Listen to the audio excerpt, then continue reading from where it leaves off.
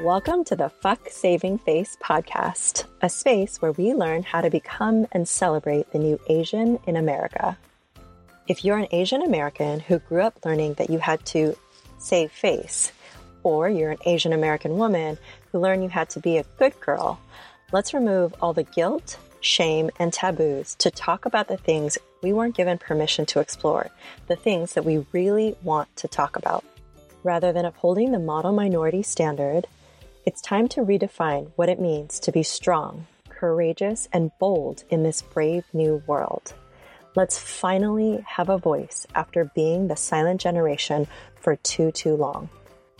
Join me, your host, Judy Tsui, every week as I explore mental, emotional, and physical health like never before. We might shock the generation before us, but hopefully, together you and I will create a more conscious way of being for ourselves and for the generation after us.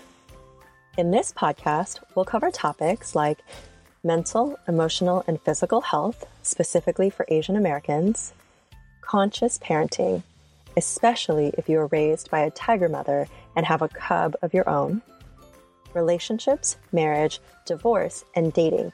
And yes, we will talk about sex, spirituality, and finding your own kind of happy in your career and in your life, which doesn't always mean becoming a doctor, lawyer, or pursuing any traditional path towards success.